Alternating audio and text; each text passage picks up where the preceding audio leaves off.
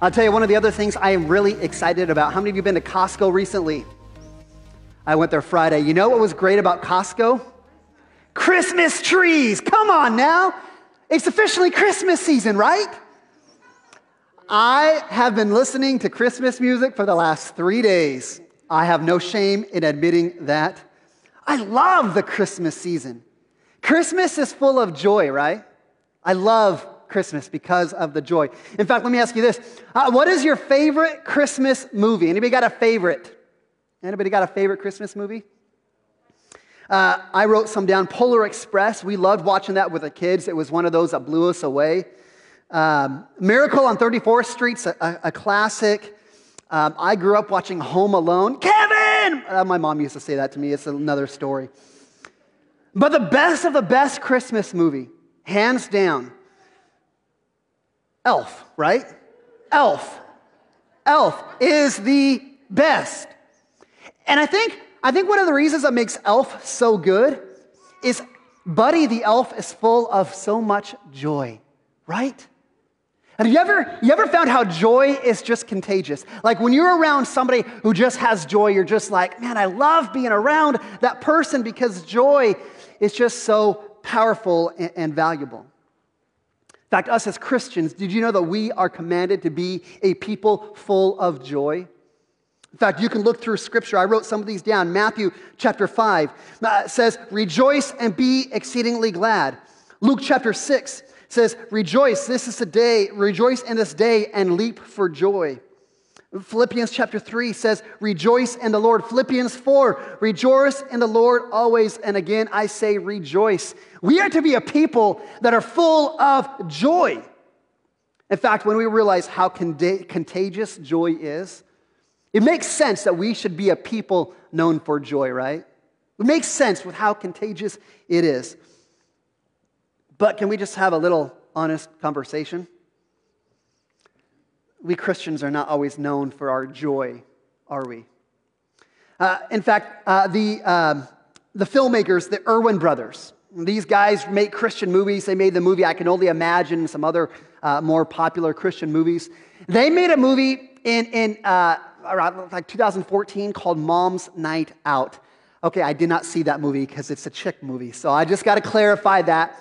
But this movie was reviewed by the CNN Religion blog, and this is what they said. This is what CNN had to say about this movie, this Christian movie. They said these filmmakers aim to do what no other Christian major movie picture does, make you laugh on purpose. You see, evidently, according to CNN, us Christians, we're not known for our joy. We're not known for our happiness. We're not known for our humor. What are we known for? Why are we not known for joy? Oftentimes, I would say for many of us, we say joy is a little bit elusive to us. For some of us, we've been through some past stuff that has robbed us of our joy, right? For some of us, we carry scars and wounds and ancient struggles and baggage from the past that, if we're being honest, it robs us of the joy in the present, right?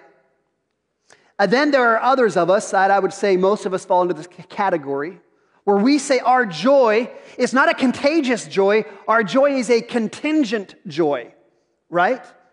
Where we say, I could be joyful if these circumstances changed, right? So if you're a student, I would be joyful if I could just graduate. If I graduated, then I'd have joy. If you're a single person, I would have joy if I would finally get married. And guess what happens when you get married? Then it changes. Well, I would have joy if I could just have kids. And guess what happens when you have kids? I would have joy if they would just move out of the house. And then they move out of the house. And you'd say, I would have joy if they would just come home to visit. Joy is contingent on something else. Let's just be honest. Our joy is contingent. Well, if I had a little bit more money, if I could finally retire, then I'd have joy. I'd have joy if we could get a new president. I'd have joy if this pandemic would come to an end. Anybody else find themselves in that situation where you look at your joy and think, man, if I could just get here, then I'd be happy. My joy is contingent. I know that's where I find myself oftentimes is joy just seems out there. If I could just get there, then I'd have it. But I was challenged this week looking at Psalms chapter 118 that says, "This is the day that the Lord has made. I will rejoice and be glad in it." The psalmist says, this is the day, not tomorrow, not some other time when my circumstances change, when my situation is better. He says, this is the day. If we're going to know joy, it has to be today, because this is the day the Lord has made. This morning, we're going to be looking in 1 Peter chapter 1. Last week, a couple weeks ago, we started a series on the fruit of the Spirit. And again, I want to have that conversation when we ask, what are we known for? Because the world around us is confused. The world around us is struggling. They're hurting. They're fearful. And the question I'm wrestling with is what is the message the world hears from us at church?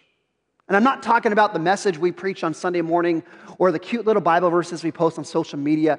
What is the world hearing from you and I and our character and how we live? See, Galatians 5 says that when we walk in the Spirit, when we abide with Christ, when we live for Him, that there become these fruit that are increasingly characterized in our life. Love, joy, peace, patience, kindness, goodness, gentleness, faithfulness, self-control. That as we walk in the Spirit, these things become evident in our lives. These are the things that Christians are known for. And I don't know about anybody else in here over the last anybody else challenged in your life when you consider the fruit of the Spirit? Maybe it's just me. In fact, this past week, I was in this conversation and somebody was a little bit snarky with me. They're a little sour. And I'll tell you what I did. I give it right back to them. Oh yeah, you want some of that? I'll give it back to you. And then I thought, dang it. I'm supposed to walk in the fruit of the Spirit. It was a reminder to me. My flesh says, you treat me wrong, I'm going to give it right back to you. But the fruit of the Spirit says I'm supposed to be known for love, joy, peace, patience, kindness, goodness, gentleness, faithfulness, self-control. I had to stop and repent. In fact, my prayer through the last couple of weeks, I shared this a couple of weeks ago. This is a prayer that John Stott used to pray, and I've stolen it. He used to pray and say, Holy Spirit, I pray this day that you would fill me with yourself. And you would cause your fruit to ripen in my life. Love, joy, peace, patience, kindness, goodness, faithfulness, gentleness, self-control. That is my prayer. For me, that is my prayer for us. That the Lord would cause these fruit to be evident in our lives. Last week we talked about how our lives should be characterized by joy, which is a sacrificial giving of ourselves for the good of other people. Today, we get to talk about joy. We get to talk about joy. What is joy? What is joy? Joy is similar to happiness. You think about happiness and you think about great delight. You think about the enjoyment of life, but it is different than happiness. Because happiness is based on our circumstances. So like for me, happiness is we entered this weekend and the Mariners had a good chance for the playoffs. Happiness is contingent because then the Mariners lost on Friday night and now we need some help to make it to the playoffs. And so my happiness began to be taken away from me. That's happiness. Joy is not contingent on our circumstances. In fact, here's our working definition of joy this morning. Joy is a positive attitude of great delight that is a result of complete trust that God is in control of our life and the world around us. Joy is similar to the other fruit of the Spirit. It's not something that we just manufacture. It is a gift of God that as we walk in Him, as we walk in the Spirit, as we abide in Christ, He begins to produce joy in our lives. But I want to be honest, sometimes it feels like joy is a little hard to produce in our lives, right? Many of us, we've got issues in our life. We've got issues at work. We've got health struggles. We've got concerns with our kids and what our kids are doing. Some of us are dealing with financial struggles. Some of us are dealing with relationships that feel like they're difficult. We've got these things in our life that become heavy and difficult, and we kind of say, well, how can I have joy in the middle of that? On top of that, you look at what's happening in our world around us. You've got this pandemic that is continuing to create fear and division in our country. We've got an uncertainty of what the future holds for us. Politics are just a mess. And let's just be honest that even as Christians, sometimes it feels like joy is just a little bit out there. It's just a little elusive. We just can't seem to find joy. In fact, I would say that for a lot of us, we're quick to complain. We're quick to talk about the struggles. And that becomes what we're known for. Oh, they're just the people that are complaining because they don't like the circumstances. See, 1 Peter is writing to a people very much like us. Now, granted, the people that 1 Peter is writing to, these are exiles who've been driven out of their country in modern-day Turkey. And for them, it felt like joy is just out of reach to us. For these people, they had a government that was hostile to Christianity. There was a culture that they were living in that was obsessed with pleasure. Marriages were hard in that culture. People were dealing with sufferings from temptation. And you know what Peter's first command to them is? To these people with all these things going around, all these reasons to find joy elusive, he says to them, here's his first command, rejoice. Rejoice. And I wonder, how is that possible? With all the difficulty stuff going around, with all the hardship we deal with, how is it possible for us to have joy? And the answer that Peter gave to them, and the answer that Peter is going to give to us, that if we want to have joy, we have to look back at the past, the present, and the future. And I'm not talking about our past, present, and future. I'm talking about Christ, His past, His present, and His future. Because it's that enables us, no matter what difficulty we face today, it enables us to rejoice that today is the day that the Lord has made, and we can have joy. So 1 Peter chapter 1, verses 3 through 12, man, we're going to kind of go through this text, and we're going to jump back and forth between past, present, and future. So just follow along with me as best you can. We'll have some clarification things up on the screen behind me. Peter starts in verse 3, and he says, "Blessed be God, the Father of our Lord Christ, according to His great mercy." And I want you to notice this next word. I want you to notice a past tense. Because He has caused us to be born again to a living hope. You see that word caused? It is past tense. See, what He is doing is He's pointing backwards to say, He has done this. This is done in the past.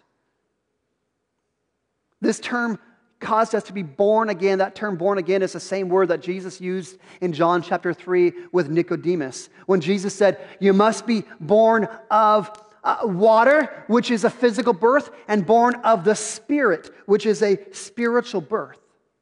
And what He's saying is that when you are born again, you can become a new creation. I mean, one of the questions that we humans always ask, is it possible for people to change? And Peter's saying yes, because God has caused us to be born again. It is possible for us to be a new person. We're not always going to be bound by our old habits, by our old sins and old attitudes. We can change. So he looks and said, here's past tense. God has caused us to be born again. But he continues in verse 3. Not only has He caused us to be born again, he says, through the resurrection of Jesus from the dead. Again, he's pointing past tense. The resurrection happened in the past. It is done. And so what Peter's doing is he's pointing back to the resurrection of Jesus. When Jesus went to the cross, He paid the penalty for our sin. He died and was buried in the grave, and He walked out of the grave so you and I could be made right with God. In fact, this is central to everything that Christianity is all about, is the resurrection of Jesus. That He went to the cross to take our sin upon Himself. He died in our place. He was buried, but He's no longer buried. He rose from the grave. That is central to everything that we believe. And Peter says, look, this happened in the past. He's saying when he's saying God caused us to be born again, he's saying when Jesus rose from the grave, these things are done. They're completed. We can count on these things. So he's talking about past tense. He goes a little bit further, and he's going to talk about a future tense. Verse 3 and verse 4. Peter says he's caused us to be born again, verse 4, to inheritance. An inheritance, that is a future word. That's not in the past. Inheritance is a future. He says he's caused us to be born again to an inheritance that is imperishable, undefiled, and unfading, and kept for heaven. See, that inheritance is pointing to Revelation 21, where we learn about the new heaven and the new earth, where God's going to make all things new, where God will dwell with us, where we will be his people, where he says there'll be no more tears, no more death, no more mourning, no more crying, no more pain. He's talking about the promise of eternity in heaven. Now here's part of the problem. Sometimes we expect that inheritance right now, right? Sometimes we're like, well, Jesus, I'm following you. I'm trying to obey you. I want that stuff now. I don't want any more tears right now. I don't want any more pain. I don't want any more death. Jesus, I'm following you. I want the health and wealth and prosperity. In fact, there are some preachers that say, hey, you can have that. Your best life right now. Heaven on earth. But here's the thing. It's true, sometimes we experience some of the beautiful things that God could offer in the here and now. Sometimes we'd experience a beautiful sunset. We'd experience love and peace. But those things are glimpses of the future. They're glimpses. They're meant to help us look forward to the future promise, to the future of our inheritance with Christ in heaven. We don't get to experience all of that today. It is waiting for us in the future when we receive our inheritance from him. So here's Peter saying, hey, here's what Christ has done in the past. He's caused us to be born again. He's resurrected Christ. And now he's saying, here's what's coming in the future, that we have an inheritance waiting for us in heaven. And he continues in verse 5. He says, you've been born again to inheritance kept in heaven. Verse 5, who by God's power, notice this is happening in the present, who by God's power are being guarded through faith. Are being guarded. That's in the present. See, Peter is writing to these exiles that have been driven from their homeland. They're scattered. And naturally, all of us in that situation would begin to think, well, who's looking out for me? I have all this bad stuff happening. Who's looking out for me? Does anybody care what I'm going through? I mean, how many of us are quick to have those same feelings when we go through something difficult? How many of us, when life gets hard, relationships struggle, things break, financial problems, how many of us begin to wonder, well, doesn't God care? Doesn't anybody else care about me? Or we go through a difficult thing and we think, nobody knows what I'm feeling. Nobody understands. Satan is so quick to make us feel all alone. But here's what Peter is saying. Peter's saying, you're not alone, because God's power is guarding you. That no matter what you face, no matter what you're going through, God's presence and his power is with you. This is a promise we have from him, that he will never leave us nor forsake us. And so in the present, we have this promise that his power is guarding us. He's with us. Whatever you're going through, it's not going to destroy you, because God's power is with you. He's guarding you. I love it. I love it. You guys getting confused about the back and forth, past, the present, the future? Because he's going to go back to the future in verse 5. He says, you've been born again to an inheritance kept in heaven, who by God's power is being guarded through faith for a salvation ready to be revealed in the last time. Again, this is our inheritance in heaven. It's in the future. It's ready to be revealed in the last time. Means it's still far off. How far off is it? We don't know. But Jesus promised he's going to come back and take us to heaven. And so we have this hope that is directed towards that future promise of eternity in heaven. In fact, Peter continues to look forward to the future. He says in verses 6 and 7, he says, though now for a little while we are grieved by various trials, so that the tested genuineness of our faith, more precious than gold tested by the fire, and here's this future word, may be found to result in praise and glory at the revelation of Jesus. See, again, I always want to point this out. I love Scripture because it's so true and real to how life is. I mean, you ever hear that person that's like, oh, I follow Jesus and I have no problems in life and life is easy and perfect. Like, I love that story, but that's not been my reality. And I love that Scripture talks to my reality, where there is difficulty, there is hardship, there is suffering, there is health problems, there is marriage issues, there is addiction, there's issues and suffering that we deal with in our faith. And faith is kind of a funny thing because anybody can claim to love God. Anybody can look the part of being a Christian. But then when difficulty comes, when hardship comes, that's when we prove whether our faith is real or not. And so Paul, looking towards the future, looking for the future, says, when you walk faithfully with God through whatever difficulty you're going through, whatever hardship, when you walk faithfully with God through that, it results in the praise and glory when Jesus returns. That what we are facing now, whatever hardship, if we're faithful to that, there's a reward from God in the future. And then he gets to verse 10 through 12. And again, he's going to point us now back to the past. Talking about the prophets of old. He said they prophesied about the grace that is available to us today.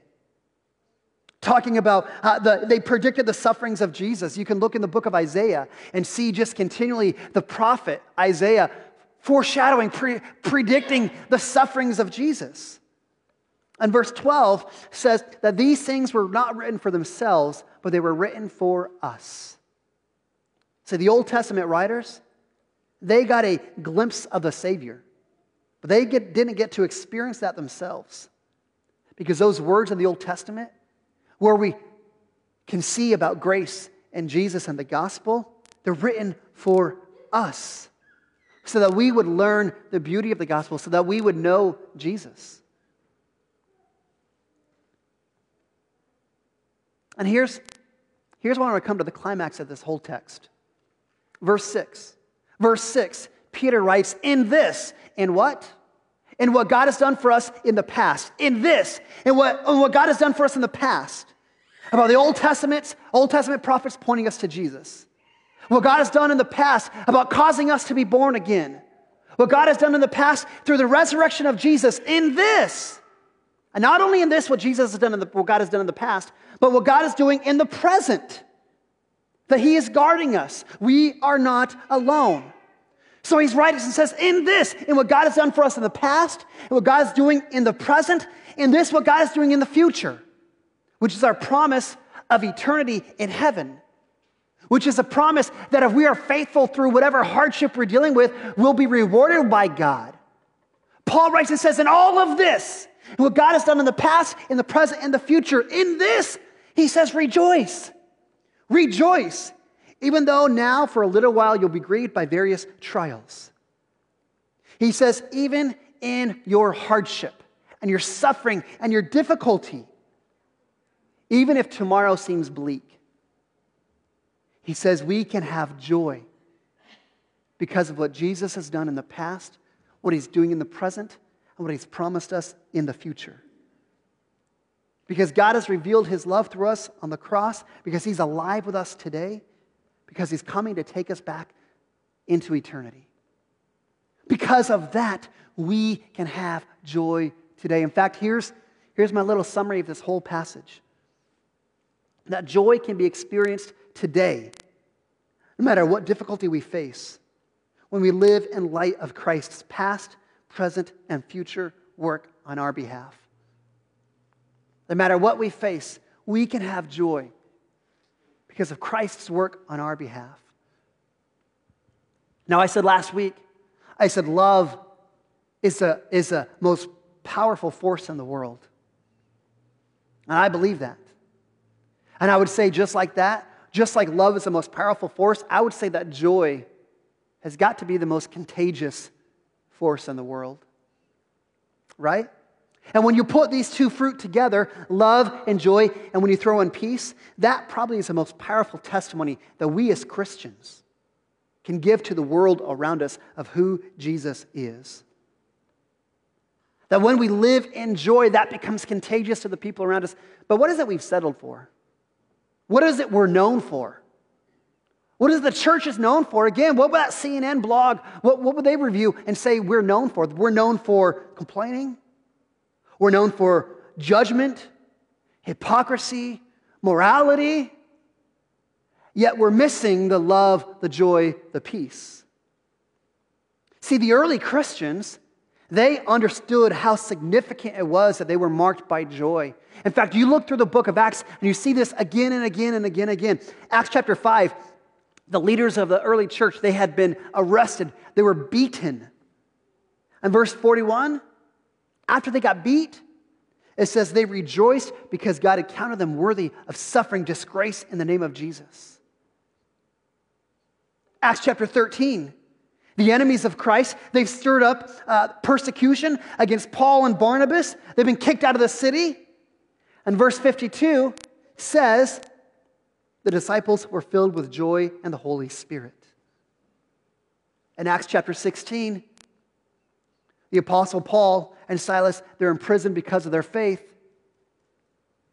In verse 25, in the middle of the night, around midnight, Paul and Silas, they are praying and singing hymns to God. You see, joy, joy, joy, joy, joy. Stephen Neal, who's an old missionary, he summarized it like this. He said, it was because they were a joyful people that the early Christians were able to conquer the world. See, that ought to be a lesson to us today. Because our joy will impact the world around us. I recognize that joy can feel hard. We're called to be known for joy, but it's difficult. I think Peter understands how difficult it is. Because Peter writes in 1 Peter 1:8, again in our text, he knows that we often are going to look to our circumstances for joy. He knows so quickly how quick we are to take our eyes off of the gospel, to forget what Christ has done for us in the past. He knows we're quick to forget what God's doing for us in the present. He knows we're quick to take our eyes off eternity in the future. He knows that we struggle with fear and anxiety and relying on our own strength. He knows we have a tendency to complain. So he writes in verse 8, he says, though you have not seen him, you love him. Though you do not see him now, you believe in him. You rejoice with joy that is inexpressible and filled with glory. 1 Peter 1:8. See, this is true for this entire series on the fruit of the Spirit. But we don't manufacture joy on our own. Joy comes as a result of you and I putting our confidence, our hope, and our trust in God because of what he's done for us in the past, because of the fact that he's present with us right now, because of his promises for the future, that we know that God is at work for our good and for his glory.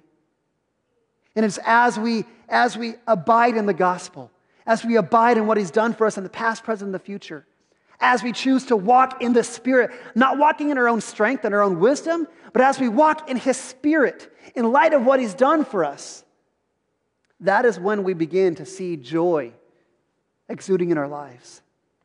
Where no longer are we so busy complaining about all the things, but now we can find that delight in life because we know that God is at work. Malcolm Muggeridge, who was an old theologian, summarized it this way. He said, I can say I never knew what joy was until I gave up pursuing happiness. You hear that? I never knew what joy was until I gave up pursuing happiness, and I never cared to live until I chose to die. And for these two discoveries, how did he get them?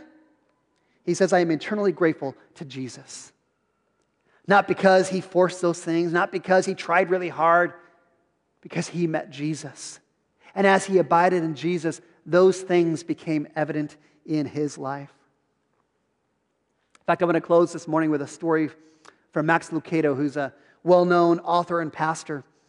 He told a story once about a guy by the name of Robert Reed. Reed grew up with cerebral palsy. If you understand that, his hands were twisted, his feet were useless.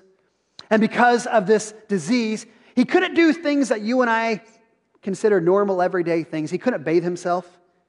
He couldn't brush himself. He couldn't comb his hair. He couldn't feed himself. When he would speak, his speech would kind of drag on, kind of like a worn audio cassette. And for those of you younger, those are the way we used to listen to music. That was a long time ago. He couldn't drive a car.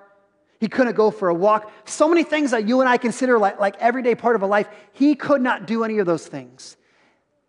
Yet none of that ever stopped him. It didn't stop him from graduating high school. His disease, it didn't stop him from going to Abilene Christian School, Christian college, and getting a degree in Latin. His disease, it didn't stop him from teaching at the St. Louis Junior College. His disease didn't stop him from going on 5 overseas missions trips in a wheelchair, not able to push himself around. His disease couldn't stop him from becoming a missionary to Portugal. In fact, the story says that when he moved to Lisbon, Portugal, imagine the struggle he had to deal with. He had these health issues, and here he is moving into a new country. But none of his difficulties, his hardships, his suffering would not stop him from taking his wheelchair into the park every day. It would not stop him from handing out pamphlets telling about Jesus. It would not stop him from leading 72 people to Jesus over a period of 7 years. A man who was so contingent on other people to do everything for him, it would not stop him from telling people about Jesus. Max Lucado told the story of going to a conference, and Robert Reed was one of the speakers. And here's Robert Reed, unable to get on the stage on his own. Had to have men come and lift up his wheelchair and put it on the stage. And with his messed up hands, he tries to grab his Bible. He can't grab his Bible with his hand. So another man comes and grabs his Bible and puts it in his lap. And he's taking his finger and he's trying to open up the Bible to the passage he's supposed to be in. And he can't quite get there with his hands. Somebody else has to open the Bible for him. And at that moment, Robert Reed could have asked for sympathy. He could have asked for pity. But instead, he holds up his bent hand in the air and he boasts. And he says, I have everything I need for joy. You and I, we have everything we need for joy in Christ.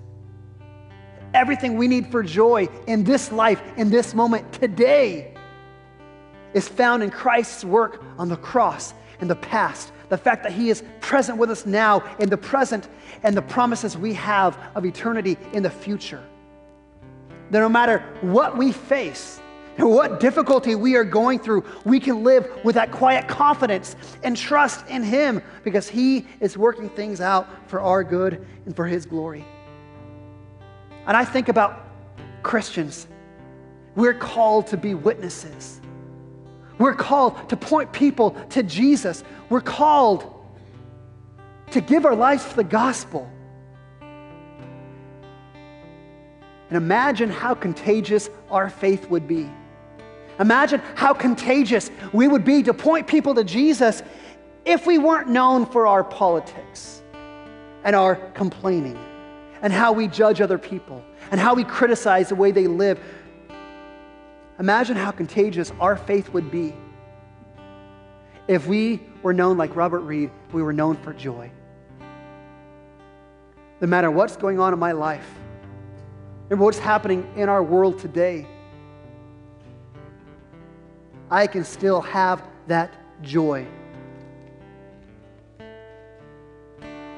I can have great delight, the result of putting my complete trust that God is in control of my life and the world around me.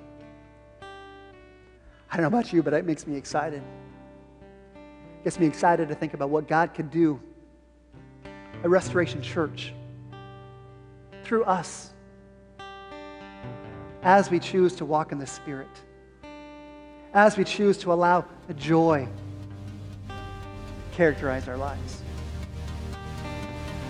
Let's pray.